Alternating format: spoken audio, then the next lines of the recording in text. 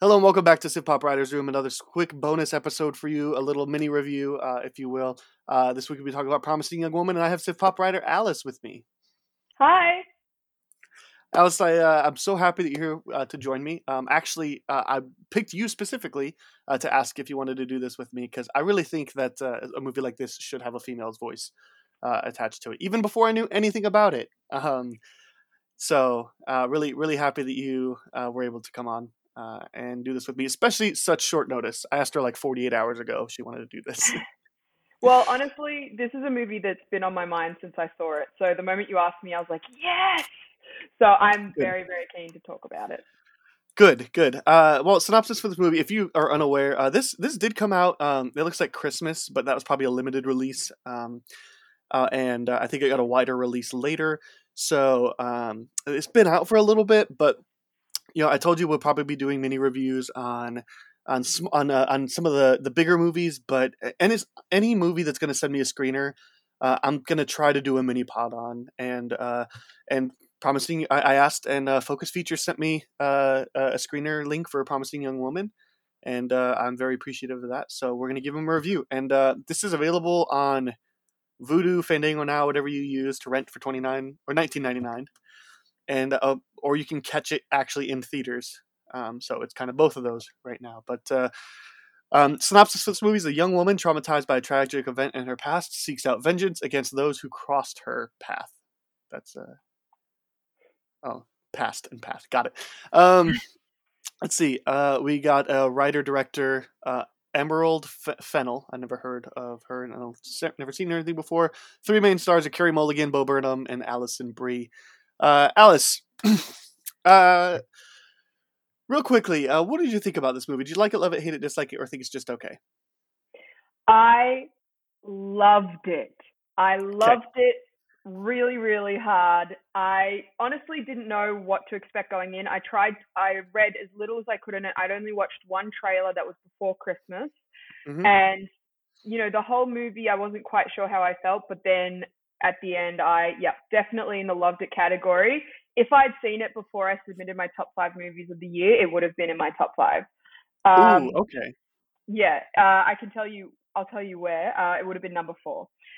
um, but as a quick kind of idea as to why I loved it, I think it is such an interesting, highly stylized look into a really prevalent issue right now, but it's done and told in a way that is really fun. It's really dynamic. It's evocative. And I have to say, Carey Mulligan is on fire this entire movie. She's worth the price of admission alone. And it's just entertaining from beginning to end. So I highly recommend it if you're looking just for a fun movie, if you're looking for a movie that talks about something important, or if you're just wanting to go see something that's just beautifully like filmed. The filming and the shots, the aesthetic and the care behind this movie is worth it as well. So yep, loved it.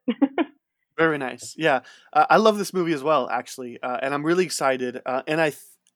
I'm really excited to talk about it because I think this movie is. I don't.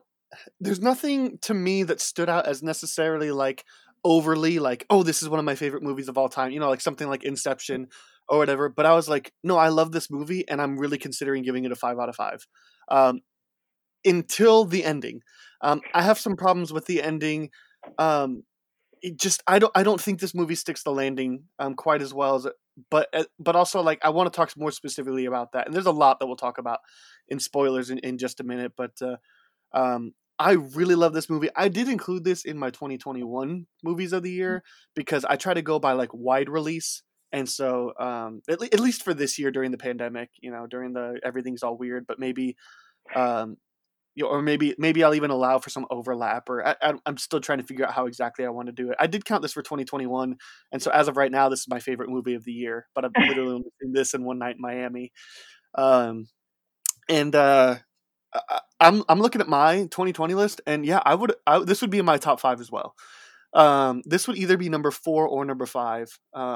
It just depends on whether or not it would go before or after Borat's subsequent movie film. um, I mean, they're two very different but almost very similar films. yeah. I mean, In a way, Yeah. yeah. Either way, it would be either number 4 or number 5. This definitely would beat out Tenet for that fifth spot.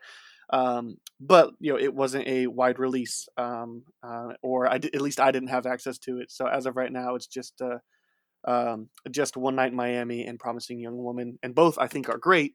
I like this one significantly more though, Mm. and yeah, I I saw this without seeing a trailer. I saw this without really knowing anything about it. And I think that's the right way to go into this. So, if you listening have not seen this, we're both telling you go see it. I hindsight, I would pay $20 to rent this. Um, I I've been pretty vocal about how it would take me a lot to do it. Knowing what I know, seeing the movie as I did, I would pay $20 to rent this. I'm telling you, this is worth your money. Um, or at the very Agreed. least, if your theater's open and you feel like going, like you feel comfortable going, like probably could save a little bit of money and go catch a matinee or something. I I loved it, and I don't think I want to say any more. But hey, so Alice and I had this great conversation that wound up taking quite a bit of time, but I think all of it is necessary to stay. This isn't going to be a typical format for the way that we're going to do mini reviews. We are going to try to keep these pretty small, but I think this movie is important enough, and we had an important enough conversation that I'm going to make an exception here that we're going to release 2 episodes. So there's that. This isn't going to be normal, but in your podcast feed, there should be a separate episode that has an in-depth discussion on this movie between the two of us.